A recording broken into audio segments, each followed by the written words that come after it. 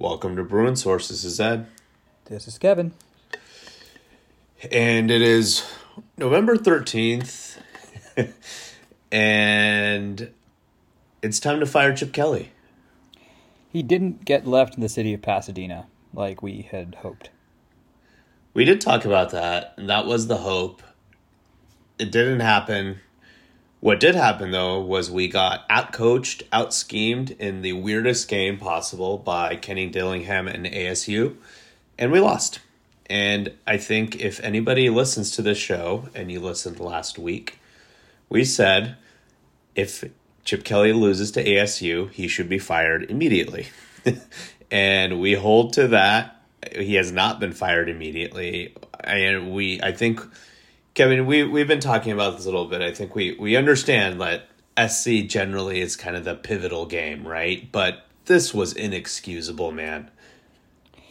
Yeah, I mean, we could analyze this game for days. I think, first off, when we were down to our third string quarterback, and, starting out the gates, we called 6 straight scripted run plays, which I think was probably the right way to go, right? But then after that, we were pretty much a, 45-55 in the whereabouts of like a run-pass ratio with Colin Schlee at quarterback, which, again, we've talked about what that looks like and what it doesn't look like. And it doesn't look like a formula for success. And UCLA, if you adjust the sack yards away in this game, ran the ball well. I know people want to pick on the couple of fourth down and stuff that didn't end up working, but I think that was just a problem of ASU had scattered out on 4th and inches and 4th and 1. They knew exactly what UCLA was going to do. They're going to run the ball up the middle with the exact same play without much creativity, and they stuffed it out. And on the other side, the clear advantage for UCLA was going to be their defensive line, their pass rush.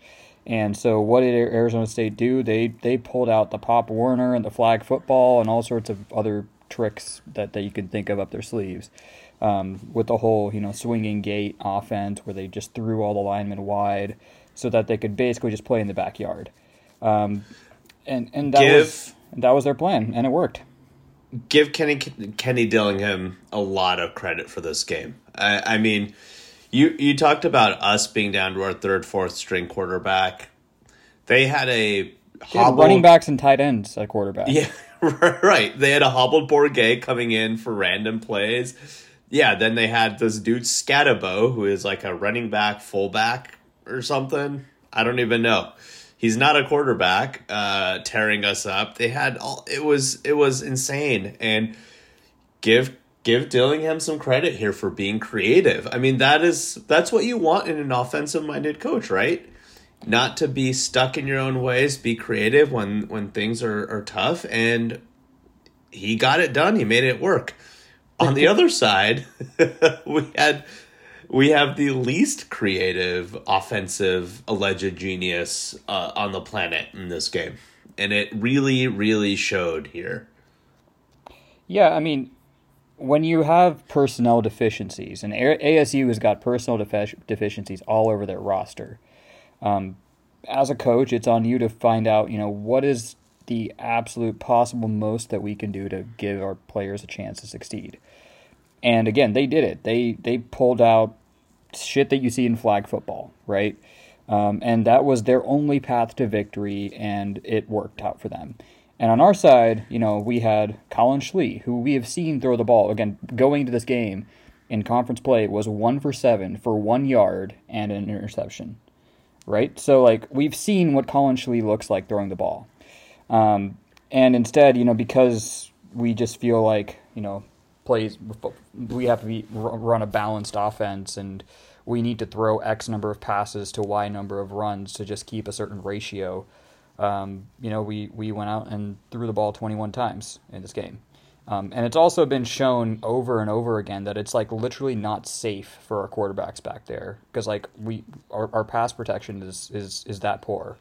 And once again, Colin Schlee exited the game. Chase Griffin comes in late, throws 3 incompletions. I mean, we can beat this the sword to death all we want. I think there's not much else to be said about the actual game itself. We've entered dumpster fire territory here, and it's sad that it's come to this, but ultimately, when your job comes down to beating 2-7 ASU at home, just so that you can hit the magic 8-win mark, you already know the answer before the question is asked. This game was a clear indictment of the Chip Kelly era at UCLA. And we were already saying this before or after Arizona. It feels like it's time to move on from Chip Kelly. Now losing to ASU at home, and credit, and we talk about home, credit to the fans, because there was actually a decent crowd at this game, which I was shocked about, for one. There was a decent crowd. They showed up to the game to support their players. Great. Some people had a long weekend. Nice weather. It kind of worked out in our favor. And then we put that clunker on the field. And I think in some ways it might have been worse. There were more people in the stadium this time because they saw that. They're never coming back ever again. Not at least while Chip Kelly is head coach. And I think therein lies the problem. We talked about this last week. Fan support, alumni support, everything just feels like it's in the complete dumpster. And that extends itself to this week's game, which is the rivalry game. This is one of the most exciting weeks of the year for college football fans and for UCLA and Southern Cal fans. We all look forward to this week. This is a fun week. It's something that you want to beat your chest around and talk trash, talk shit to your Trojan coworkers, and if you associate with them beyond just coworkers and actually have friends or family, it's supposed to be a fun kind of week. This feels like the most depressing rivalry week I have ever witnessed, and that includes during Rick Neuheisel era, during some of the bad Chip, but some of the End Mora years. This just feels abysmal right now, man. To the point where they canceled the fucking rally this year because of alleged rain. There feels like there's no pomp and circumstance. There's just it's just a bad feeling, and it all points to one person. And I'll say this: I think if Chip Kelly was fired Sunday and we had an interim coach, whether that be Danton Lin or someone else, going into this game, I would be a little bit more hyped for this game. I'll say it. I would be more hyped, but...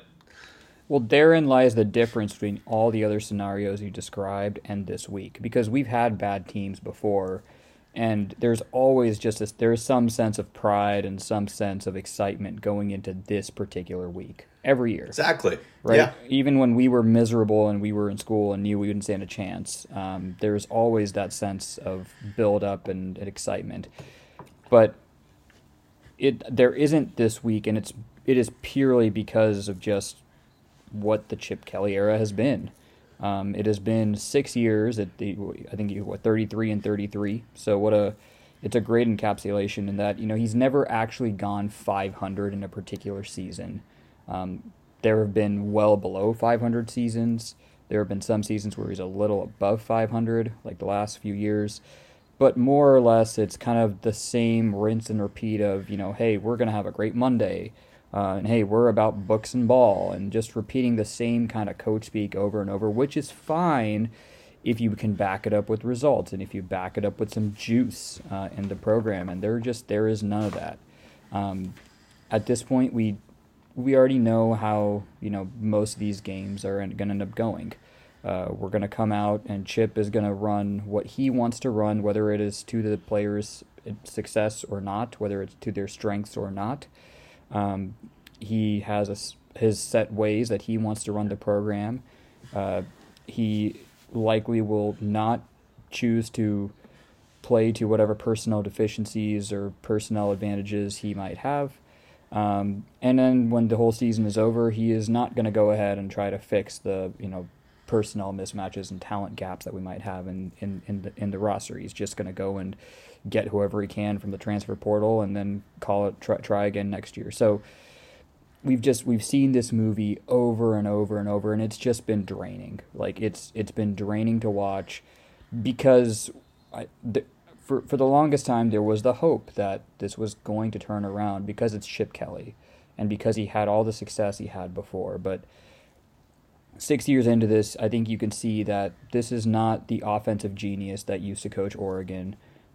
This is not, the same head coach that ripped off crazy offense after crazy offense in the Pac-12. This has largely been the same person from start to finish, and that is someone who is very rigid, does not care to recruit, does not care for any aspect of program management besides just running his specific offense in his head, and that's just where we're at.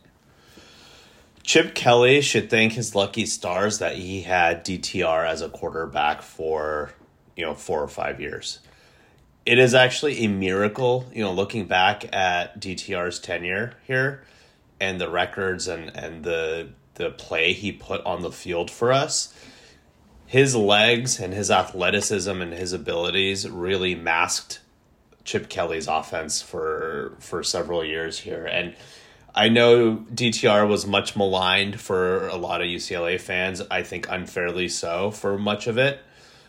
He was obviously a flawed quarterback, but he left it all out on the field, and that man I think saved Chip Kelly's job for multiple years because those offenses look good, and when you look back at it, that's only because we had a very, very good quarterback. The other two guys I think probably saved Chip Kelly's career here for longer than it should have were some of the O-linemen, guys like John Gaines and Tony O'Maffey, like NFL linemen that he kind of lucked into that saved those offenses. And now we're seeing all the chickens come home to roost for not replacing those types of guys or not getting that type of talent. And again, that is all on the head coach. We have been saying this year after year after year. When you look at recruiting, the cupboards have not been full.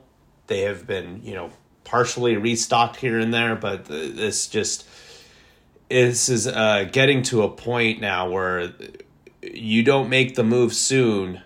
And by soon, I mean, it should have been like yesterday.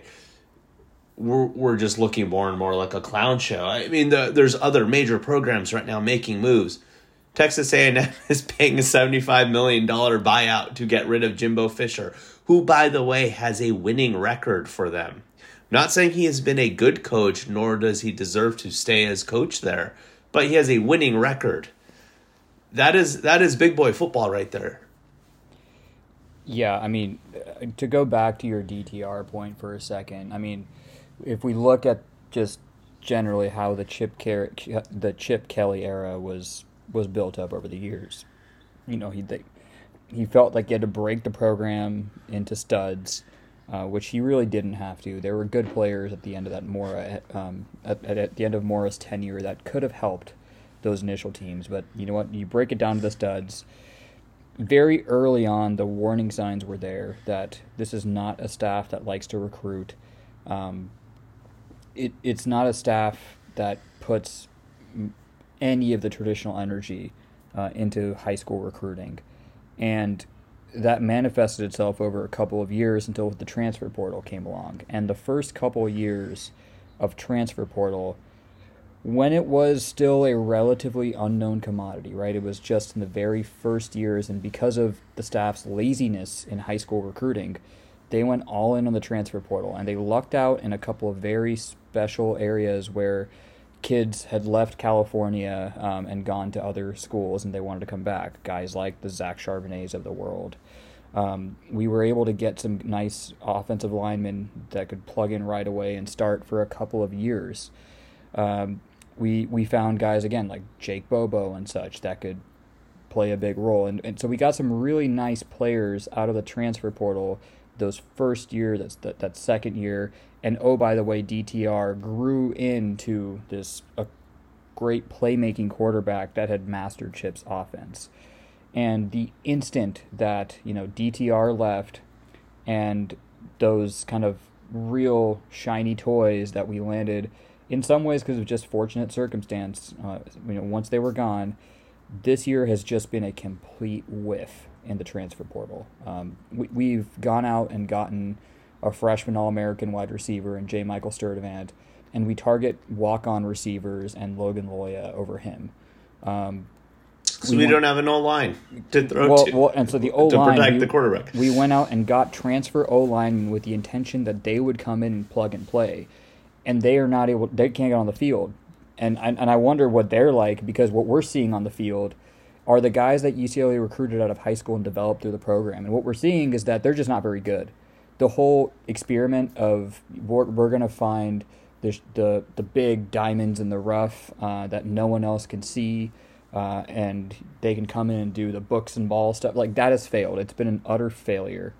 And now we're at the point where we actually might be ripping this thing back down to the studs again. Because, again, transfer portal is for everyone. I would bet that every game that UCLA plays, like, the opposing coaches are coming over and being like, hey, you want to come play for me next year?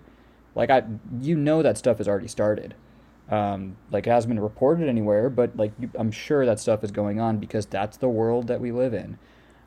Well, there's a lot of buzz and noise amongst the team coming out now. I don't know how true it is. I would take this with a grain of salt, but it sounds like there's a lot of players openly talking about transferring at this point. You read the reports from practice this week. It does not sound like a rivalry week practice. No, there's zero energy amongst the team. Allegedly, people are checked out, and it only lends itself to players leaving, especially in an NIL-driven world. Like, some of these players are good players. There's a lot of talent here. They can go get paid somewhere else and actually play winning football. Like, I would not fault any player at UCLA right now if they left. Like, go with God. We wish you the best. We hope you can find greener pastures because, look, this coaching staff, and by coaching staff, I mean Chip Kelly has failed you, and you deserve better. You don't think J. Michael Sturdivant, who was a freshman All-American at Cal, could go get a role at some high major, championship contender? Absolutely. There's some of these guys could go find those kind of roles. And this is where the timing of the coaching, search and getting it started is important because, as you alluded to, right, we got some schools that are not screwing around here. Texas A&M, in the macro of college football, I think what you're seeing is that, these massive contracts that are essentially pseudo lifetime deals that these coaches are getting are turning out to not be very good business decisions. And that's where you end up with $75 million buyouts and such. But hey, Texas A&M is not screwing around. They're paying Jimbo Fisher $75 million to go play golf for the next 7 years. And you're going to see other schools slowly but surely do the same over the next week. This weekend, after teams lose some games, you're going to see coaches out. And that's really intentional because of the early signing period. The calendar of college football has just shifted so much to where by the time, the second week of December rolls around, high school recruiting is done. No one is left. And you parlay that with the fact that as those coaching changes happen, kids are going to be entering the transfer portal. Kids are going to be looking for their next destination. And usually by the middle of December or so, that stuff is done too. So it's a really crucial time. You can talk about, waiting till December 15th and such for buyout purposes and whatnot. You do that, and you're pretty much risking a roster of 50 players next year. So for UCLA, timing is everything. Ideally, you what are we really going to learn from this weekend? Ideally, you'd have done it yesterday. Give yourself a 2-week head start. See how the market evolves over the next week or two, and then get someone in and give them 2 weeks or so to recruit. It doesn't sound like a lot of time, but it's everything in today's day and age.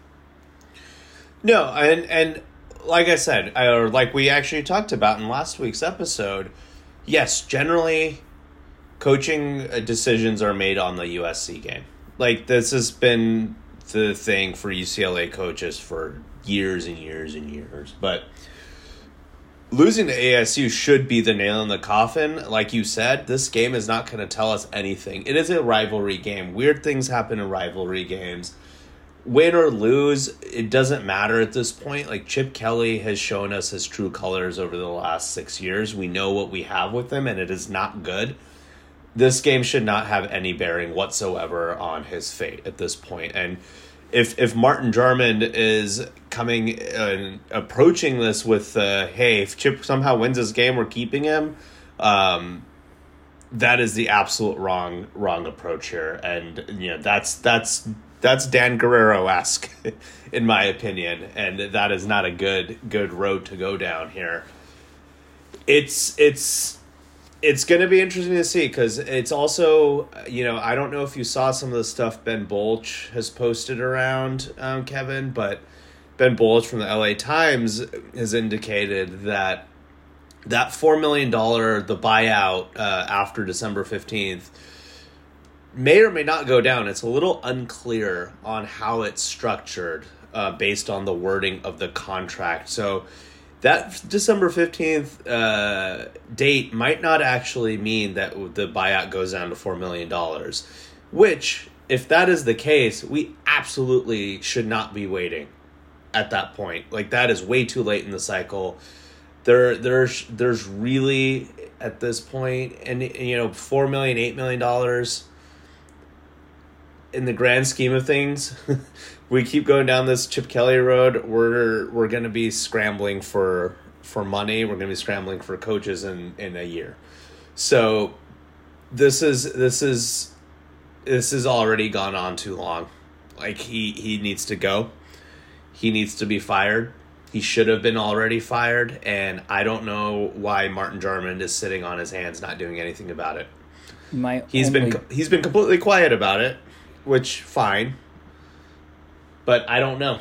I don't know what's going on over there. The only benefit of the doubt that I could give him is that, like, he's trying to, behind the scenes, like, talk to donors and talk to the boosters and such to raise the funds to pay this buyout, and then pay for a new coaching search. That's the only reason I could think about for why we haven't heard anything just yet. Because, like, I really don't want to hear any of this stuff about, like, well, who could do better than Chip Kelly? You know, literally a monkey. I've been saying this. Anybody could do better than Chip Kelly is doing right now, because we have seen coaches with much less pedigree than he had coming into the job recruit way better and produce better results. Now, they fell off a cliff, and that's another issue altogether. But at this point, like, I don't even care what the UCLA football job opening is seen as. I don't really care whether we can attract, like, the top coaches or you know, whatever that looks like. I would take pretty much any good coordinator or any coach that's up and coming that is willing to come here and work their ass off for UCLA. That's willing to come here, put in an effort, and work a shift when it comes to recruiting. Put together either a good offense or good defense. You need to be strong on one side of the ball in a way that tailors to your players' strengths and are adaptable on that side. At least you got to own your side, and then can hire a staff. I mean, anybody at this point, like, I'm willing to take my chances because I think we've seen enough here. We've definitely seen enough. I guess the next question is, who would be on your short list? Well, and that's where I was going with this. I don't even know what my short list is. Like, I think the names that people are... We're so desperate, we'll take... No, seriously. Like, I think that... So the names that I think some people are tossing around are, like, Jonathan Smith. This is an obvious one. Right, obvious one. Jed Fish is another one who has connections to the school because he used to coach Retread. Right. So, like, you're hearing those and, like, some guys with the West Coast ties. I think that perhaps they would be good. I would just say if Jonathan Smith is a great name. I want us to do our vetting this time. Like, how does he work in recruiting? How does he, like, set up in his overall program? Just do our homework. I think that you could probably go out and look at coordinators. I know people talk about Brian Hartline from Ohio State. I personally think that's kind of a long shot because I feel he might have his eyes more in the Midwest than he would at UCLA, but that's the hot coordinator route. And boy, can he recruit! I mean, that would be a recruiting gem if we got him. Lance Leipold out of Kansas. Now again, that's someone with more Midwestern ties than West Coast ones, but clearly he can definitely coach. So that's a name. I mean, so these are the obvious ones I think that people are talking about. But if I had to guess, there is a non-obvious name out there that could probably come in and do a much better job than this. It's similar to how we ended up with Mick Roman. Yeah, I mean, look, Jonathan Smith, I think, makes a lot of sense. West Coast ties. He's built up a program that is, Oregon State is a difficult place to build up, let's be honest. And he's successfully built that program into a very solid team right now. I mean, you've seen it over the last few years. They've been a tough out, and they're finally it's starting to pay off for them now at this point in the season or of his tenure. And he's young, which is a plus side. I think there's a lot of good things to like about Jonathan Smith. To your point, yes, we should do our vetting, but I think generally if that hire made sense, I think UCLA fans would be pretty happy with it. There's other names I've been seeing thrown out that are really interesting. David Woods at Bruin Report Online threw out Glenn Schumann's name, the defensive coordinator at UGA. And what is wild about him is he's like 33 or 34. He is the DC at the University of Georgia, who has been absolutely fantastic, obviously, for the last several years. And the guy has never played football. To actually get into a DC role at a prominent school like UGA without, having played football and all those connections that come with it, tell me that there is a lot behind his coaching chops. So again, we don't have ties to him in any way. He's from the South, but again, that's an interesting name. Like if we go down the coordinator route, the other guy I've seen thrown around, Kevin, you're probably more familiar with him than I am. Sharon Moore at Michigan. Seen his name, people have been mentioning him. That's an interesting, So the general theme of these kind of names, right? Like, and yeah, I mean, I could do a big, thesis on Sharon Moore, but the theme behind that name is like, let's go to like these top championship level programs right now, like the top 3-4, and go poach a coordinator. Exactly. Right, and I think, yeah, I would be into that. I would be in if we can go find some Jim Harbaugh or Kirby Smart or Nick Saban or any of that, and inject it into here. I would be for that. How that route? How do we do that? I don't know. I a lot of times in those places, they're looking again in their region, and they may not be looking to the West Coast. But this is where like UCLA moving to the Big Ten does change things. There aren't going to be many better Power 5 openings because the Power 5 doesn't really exist anymore. It's really the Power 2. And UCLA being in that category does have like some level of cachet behind it. So maybe we can drive one of these coordinators who otherwise wouldn't have looked this way. But I don't know. This is where like we have to see the search play out. Hopefully, first off, there's a search, and then we got to see how it plays out. Does Martin Jarman, because he is from that part of the country and he's worked in that part of the country, does he have some ties there? Does he know some agents and such where he does have some pull to lure that kind of a coach over here? Or are we going to try to stick on the West Coast to someone that might respect UCLA more? I don't know.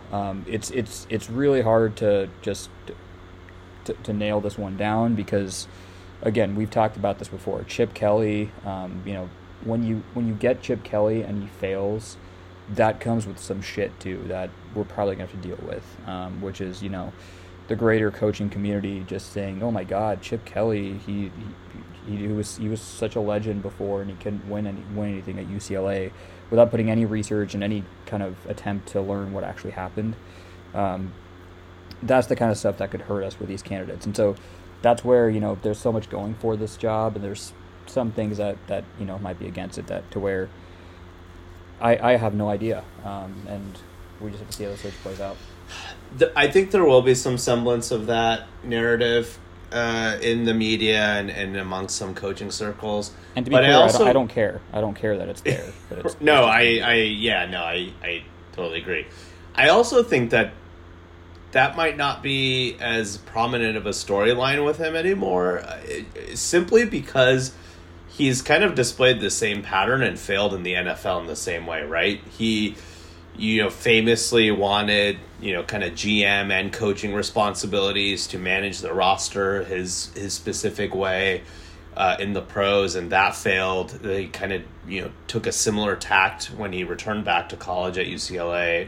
That failed. There's a lot of parallels here that I think if you even pay half attention to Chip Kelly's career over time, you very quickly see that this might not be a UCLA specific issue, but this is more likely a Chip Kelly specific issue of why this did not work out.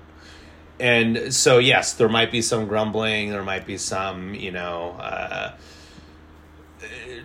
of those narratives out there, but I'm not that worried about that, nor do I really care about those narratives. Like you said, at this point, it doesn't really matter. You have to rip off the Band-Aid and fire him and get a new coach, regardless of what the media is saying, because it's gone on too long. So I don't know. Like you said, we hope there's a search going on in the background, some sort of maneuvering, whatever back channels that Martin Jarmond is able to utilize. I hope he is up late at night, up early in the morning to get on the phone with people in different time zones and start making some moves here, because this is not fun anymore for any UCLA fans. I mean, you see it. We've talked about attendance ad nauseum, but you're starting to see it now with the most diehard fans, right? Like, even us included in that. I feel like in the last 3 or 4 years, I've had waning interest in football.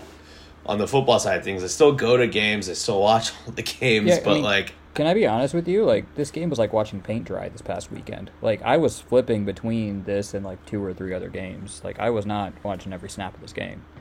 It was bad. And yeah, like I never would imagine that to be the case. But right now, this is not a coach or a program that is serious about competing. No, and you anecdotally now, this is anecdotal evidence, but you're seeing on social media and in other channels, fans who have had season tickets from the 80s and 90s and even early 2000s very openly saying, like, we're getting rid of our tickets. Like, this is not worth our time or money or effort if Chip Kelly is going to be coach and not handling this program the right way. And so that's, if you have had tickets since the 90s and you have gone through a lot of bad UCLA football at this point, and this is the breaking point now, it's gotten really, really, really, really bad. Yeah, and I'd also just say, as we wrap up this subject, UCLA has often had the rep, and probably deservedly so, of just not being very serious about wanting to put a nationally competitive football team on the field, and yet yes, we went out and got Chip Kelly and such, but we put up with this for 6 years. If this past round of conference realignment and such, like, if it taught us anything, it's that things can change on a dime and schools can be left to die just in the blink of an eye. And you don't want to be Cal in 5 years. Like, I don't think we will be, but at a certain point, it's for the good of the school that the football program starts to become more nationally competitive and nationally relevant. Like, we see the way this stuff is going. Like, this isn't going to be the last round of realignment. There's going to be another big shift that happens in 6-7 years, and UCLA needs to be relevant enough to like stay in the picture there. You don't want to be the school that, is not competing at the highest level, that it doesn't have your name attached to the highest levels of competition. And so this is pretty serious stuff now. Like, I know that, you can say, oh, it's a academic minded school and all that stuff. Like, no, like this shit matters now, because you don't keep up with this, you will be left behind, and now you will no longer be a school that is paired with like the top athletic competitions in the country. Like, it does impact the school as well. Which would be terrible for a school that has such a long storied tradition of athletics. I mean, top 2 with Stanford easily, if you're just looking at championships alone, but just the history and the athletes and the names that have come through UCLA, you can't afford to completely dishonor that legacy by sitting on our laurels and not doing anything about it. And I understand that legacy extends out from not just football, but through other sports. But in today's day and age, the economics are all driven by football. Yeah. So all of that goes away if football is not successful. Like, all of our excellent, amazing, Olympic sports teams, all of that dries up if football is not there generating revenue and successful. So, there's you kind of point to it. There's a bigger risk here for athletics as a whole for UCLA if football cannot actually get back on the right track. Well, we do have other sports, thankfully, going on right now as well. With that. Well, we also, before we move on there, we do have a game this week. Oh, God. Real quick, I feel like it would be remiss not to even talk about the rivalry game. Yeah, look, so I hope we win this week. Like, let's just be really clear about that. Like, I hope we win. I don't want to lose 3 straight to SC. That doesn't sound like a great time. Would it be 3 straight or 4 straight, now that I think about it? No, it'd be only 2 straight. Ah, correct. 2 straight. We beat them at the Coliseum 2 years ago. Yes, you're right. Okay, so I don't want to even lose 2 straight, to be honest. Like, I don't want to do that. And SC is a bit embattled, too. Losing this game... Look, it's the dumpster fire bowl at this point. It's the dumpster fire bowl. But, look, like, beating SC... like, that would unlock an off-season from hell for Lincoln Riley, which it's already going to be that. But losing to your crosstown rival would just unleash a set of embarrassment on Lincoln Riley that at least would salvage some, some enjoyment, at least, for the off-season and such. So I hope it'll be distracting from our own dumpster fire for a little bit. Yeah, right. Now, I think the path to victory is, our pass rush and our defensive line has to dominate, which is possible because SC's offensive line is a complete disaster. It's a complete fraud. So there is a pathway there. On offense, I mean, look, they usually don't stop a parked car. So it's a matter of if Chip Kelly wants to stick to his 50-50 pass-to-run ratio just because he feels like doing it, or, does he actually want to play to the strengths of our players, and can we not turn the ball over? So there is a path to victory, albeit I would say, I would say SC would be still the comfortable favorite just because they have Caleb Williams, and they probably are going to at least get to about 28-35. Which seems like a big number against anybody for us. Look, I definitely also want to win. I also just don't want to get boat raced in this game. If we are not producing points, like, we're going to get boat raced, and that's all I want to avoid, first and foremost. Obviously, like I said, want to win. I just think it's going to be tough We historically have not played well at the Coliseum, though we did beat them last time we were there. I'm curious to see what the crowd for this game is actually going to be like. I think it's going to be fairly middling, so we're not going to be going into some super hostile environment. And I think there's going to be some weather involved here. It's a 12:30 kickoff this Saturday in the middle of the day, but there's a pretty high chance of rain. I think last time I checked, it was like a 60% chance of rain at kickoff.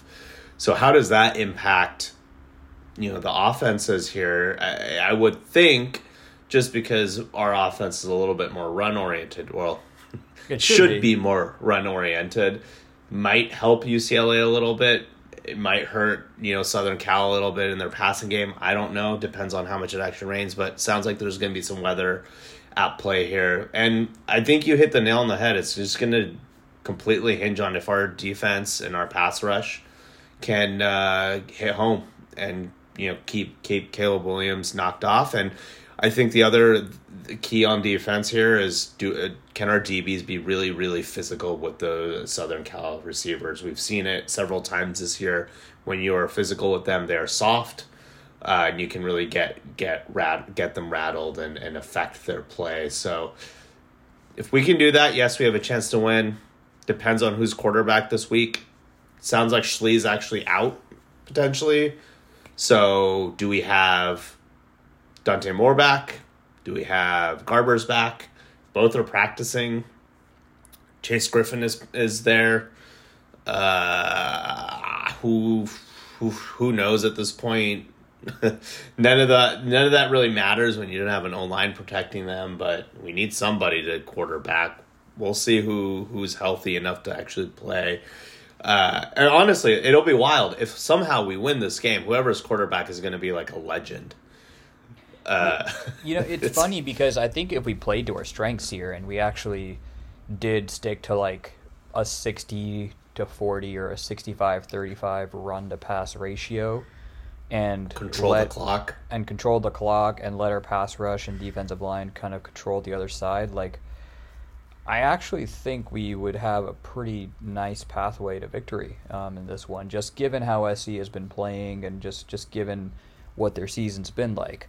But I'm like about 5% confident that we'll do any of that.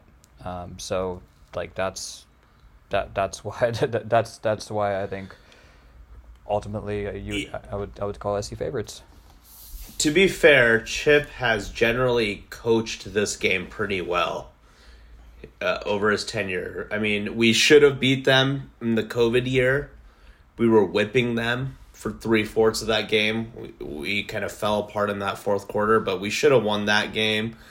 There was the game where he had Joshua Kelly basically run all over them. We beat them in the Coliseum last year. Like he's played this game pretty tight. So I don't know, and who knows? There's obviously the subtext of, can he save his job with this win or not? I don't think he can, but that's been the narrative. So is he trying to? Does he care enough to save his job or try to save his job even and actually coach this game? I don't know, but to me, he has done a decent job in this game, at least from a coaching perspective. I don't know how that translates this year. So we'll see, I guess, on Saturday. Again, weird rivalry week. No rally this year. Like both teams are kind of dumpster fires. Doesn't seem like anybody cares. There's no pride on both sides. I'm not just talking about UCLA here. Like the SC fans are obviously kind of apathetic at this point, it feels like, as well. So yeah, we will be watching this game. We will be rooting for our Bruins. We hope we beat the shit out of SC as always. But yeah, I don't know. We'll see. All right, can we talk about basketball now? Yes, yeah. There are some positives to talk about here. So we talked about St. Francis, and we're on to Lafayette. Yeah, interesting game, wasn't it? probably the first example of where the two big lineup went up against a smaller team that was essentially going to switch everything and try to play bigger guys off the floor. And in many ways, that's kind of what happened. And look, we talked about this. There's going to be games like this in the early part of the year. Like, this game was borderline scary up until about, like, the 12-minute mark or so of the second half. When we finally took that out, went smaller, and then from that point on just dominated the entire game. Once, Will McClendon didn't get any points, but once again had a good plus-minus. Dylan Andrews, didn't have a great first game, but this game, shooting-wise, definitely came to play. And I think this was a bit informative in terms of the whole, dump it down to a Dembona and let him go to work strategy. Didn't have his best game this time around. And this is interesting because, generally speaking, Mick likes to have like 1 to 2 guys that he just really trusts, and he's going to ride or die with them come hell or high water. And I don't know if we have that on this team. As much as I'd like for it to be Bona, I don't know if he's ever going to be like a high volume, throw it down to him and let him go one-on-one, like 10 to 15 times a game. I think he can do it, and he can have a lot of success, but like, is that the best way to unlock the value of our team? I'm not sure. That's just given that what we have around him. I don't know if we have great shooters, but we have good shot makers. I think like Dylan Andrews has proven like he can do some drive and kick and pull up. Lazar Stefanovic, he clearly excels in like slash and pull up games. Sebastian Mack, that's how he excels. So yeah, I mean, clear work in progress. We got stuff to work on. The two big lineup with the Daimara, I think right now is at the moment dead on arrival, because the Daimara does not know what he's doing on defense. I think we saw signs in this game of how he can be a one-on-one force at some point this year, because clearly he's got offensive polish there. There's good stuff in there, as we saw this game. But at this moment in time, the two big lineup with Bona and Mara, or Bona and Uba, doesn't look like it's up to snuff, because we're not rebounding well enough, and when it's Amara in there, he doesn't quite know what to do on defense just yet. This is what I'll say about Adem in this game, and in general. I think we're gonna see him really having to figure out how to be the focal point of the offense. He was not that last year. We obviously had a lot of other guys who were that focal point, but he was not that last year, and now he's being asked to do that. So I think there's going to be an adjustment period for him to actually figure out what that means for his game. I think he can do it. I don't think that he is incapable of doing it. I think he has the talent and the athleticism, scoring prowess to be able to be that guy down low. And I think he showed in this game some savvy there, right? He didn't, wasn't having a great scoring game. So in that second half, he made some great passes out of the post. And, just being able to do that, I think shows me that he is a guy who we can still run the offense, or even if he doesn't score, he can still make the right pass to a guy who's actually open. I think the other thing that really impacted him in this game was, to your point, Kevin, the two big lineup was absolutely broken. We should never see Adem Bona and Kenny Nuba on the court together at the same time ever again. What that was doing was they were both clogging the paint. It was forcing Bona to play a little bit more out on the perimeter, so he was catching the ball higher, not down low where you would want him to. There's a little bit too much of him having to dribble it into the paint. Like, there was just no movement. It was just kind of throwing off their whole rhythm. And I think once you get rid of that completely, or you get, a guy like Mara, or eventually, Burke in there, I think that that problem starts going away a little bit more because you don't have two guys clogging the paint. And by the way, when we stopped playing Nuba or another big with Bona, it just improved everybody. I mean, Sebastian Mack finally had lanes to actually get into the paint and score at the basket. I mean, we saw that kind of really open up for them. There was a lot more mid-range game. Lazar Stefanovic was kind of able to go to work there a little bit more. Dylan Andrews was able to go to work there a little bit more. And so I know we're beating a dead horse here, but we should never see that too big lineup ever again. The other guy I want to talk about in this game was Ilan Fiblé. We might have our next Jalen Clark type player here. He didn't score a ton, but he did a lot of dirty work. He rebounds well, and that length and athleticism is a nightmare on defense. Yeah, we found a player there, and especially if this too big lineup is not here to stay for much longer, at least in its current construct. We haven't seen Berke Tunjul on the floor yet because of his clearance. But in this team as currently constructed, Ilan Fiblé should definitely be getting at least the amount of minutes he got in this game, which is 25. So that he can grow and so that, that can be part of the rotation, because he is a plus rebounder, for his size. He's a plus defender. He didn't score a lot in this game, but like you see something behind there, right? I don't even think this is like Jalen Clark early on, where there needed to be a lot of work to even get to what he was last year. I think there's game in there that can be unlocked throughout the course of this season if he gets a chance. So I think that 25 number is a good number for him, because he looks like he can contribute right away.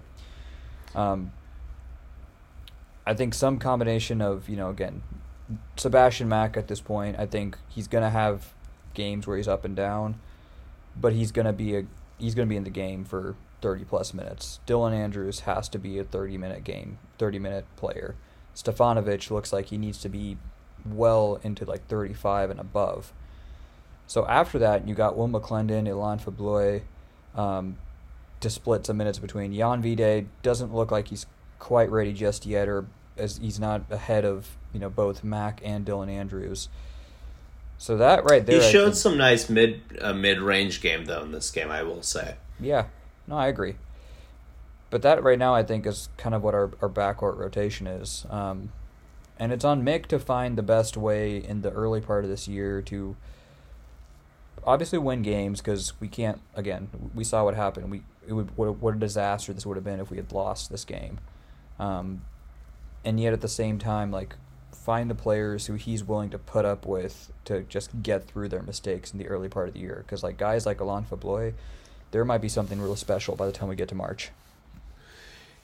And let's be clear here. We ended up winning by 18, so it wasn't, by the time we actually figured out the lineup that matched up well with Ilan in there, Sebastian Mack playing way more minutes than McClendon in the second half.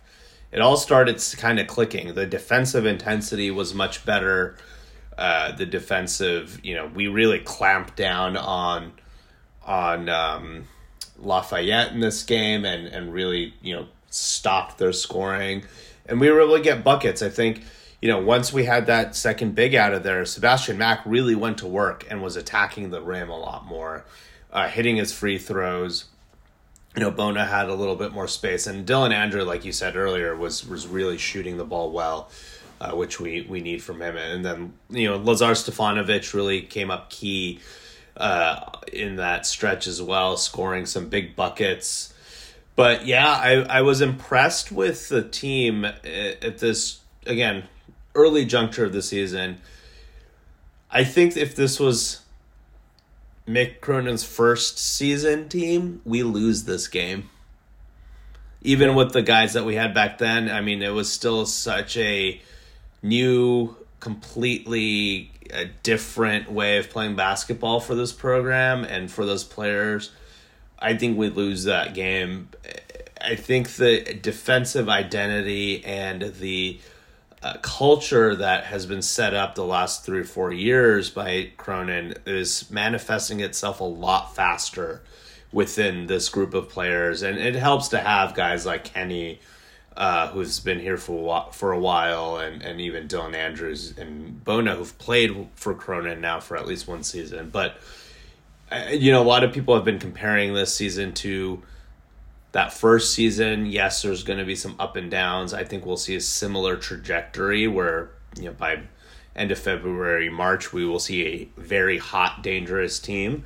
But I actually expect this to go a little bit faster at this point because we see it in this team. There's flashes where these guys seem to really get it, and there's certain players that seem to really get it. I think, we're seeing it from Sebastian Mack. Like, that kid is a player, man, on both ends of the ball. And I think he has taken Will McClendon's starting spot for the time being. Like, he should be starting and getting way more minutes than McClendon. Because it feels like he does a lot of what McClendon does on defense. He might not be as polished as McClendon at this point, but he's still doing a lot of it. And he's obviously just a significantly better scorer. So just for that alone, I think you have to keep him on the court. Yeah, the only thing we got to see when we get to Maui against the better teams is teams are going to pressure us. And we already saw Lafayette kind of adjust to our kind of high-low actions and such. And so you're going to need guards that can get around pressure and dump the ball down low. Can Sebastian Mack do that better than Will McClendon? I think is going to end up being the question. And then for Will McClendon, look, man, just use this early part of the year. Keep shooting. Like, I don't care if you miss every single shot. I will care in 5 games, but, like, in the interim, like, please go ahead, keep shooting, because there are other things you do bring to this team that are needed. Things like that maturity, that toughness, rebounding, ability to pass out of pressure. Like, there's functional things you do bring to the table, and so please just shoot.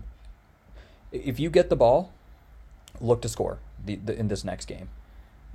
It's fine. Like, go hunt a bad shot if you need to. Just find a way to get your rhythm. Mick doesn't want to hear that. Oh, I know, and that's why this is you and me talking and not Mick. But look, like, he needs to find a way to be comfortable with the ball and scoring somehow. Because if he can, then we got a player that can really help us through these early big games. How many shots did he attempt in this game? Do you have the stat sheet up? I do. You take a guess. How many do you think it is? I would say like under 3. Yeah, it was 2. Yeah, I don't remember any shots he actually attempted. I don't even think he attempted a 3 in this game. Like, it was so completely lost in the rest of the game. Like, his shot attempts, obviously only 2. That's, for a guy who needs to get his confidence back, it's not a good sign that he is not shooting at all. Yeah, and that's exactly the point. Like, these are the games to try to get through that. Like, when you get to Marquette, they ain't gonna let you shoot without, like, getting some pressure in your face. So these are the games to try to get that off. This next one against Long Island is the time to try to get that off. If not, Sebastian Mack, just get better at beating a press, because you're going to see it over there. Yeah, and Mack, to his credit, has not turned the ball over a ton so far. Now, obviously, you look at the competition he's playing, it's about to go up. Generally 10 speaking, notches. we've taken good care of the ball these first 2 games. We have, which is pretty impressive for this group of newcomers and youngsters. So there's a lot to like about that. Now, again, the heat's about to turn up in a few days, but yeah, there's a good foundation being laid, a good habits being formed, I think, with these players right now against these guys, or against these teams, that I think hopefully will keep translating and manifesting themselves down the line. But yeah, good. It was a frustrating but good outcome. I think at the end of the day, we saw some growth. Again, a decent crowd for an 8 p.m. on a Friday night game. I was hoping for more people, but, decent crowds, more than probably I've seen in the last few years. And, as we keep winning, hopefully people keep showing up to Poly Pavilion to support this team, because I think they will be special in the future. On the other side of things, the women's team has been crushing teams right now. They started off the season at 4, I think ranked 4. Now they're at 3rd. So we're seeing some movement there. And the Pac-12 and women's basketball this year is wild. Yeah, Cori Close has gone on a tear in recruiting. And, this is the year to put it all together because we definitely got some horses. Yeah, we have a very stacked team. We have another Hawkes who is tearing it up right now on that side of the court. She just dropped like 30 points in her last game, 12 rebounds, I believe, has been going off. And Lauren Betts has been fantastic coming over from Stanford. So we're seeing a lot of good basketball right now at UCLA. So we're very spoiled, and hopefully we keep this success up throughout the season. And we continue on Wednesday. I think that's all we have today. I know that was a lot. You can always follow us on Twitter, tweet at us. We've been incessantly tweeting about firing Chip. Hopefully the admin is noticing. We will probably be blocked soon, knowing UCLA admin, so that'll be fun. But yeah, follow us on Twitter. You can find the show on Spotify and Apple Podcasts and everywhere else. Since it is rivalry week, I will end it with this. Fuck SC, go Bruins, and we will catch you next week. Go Bruins.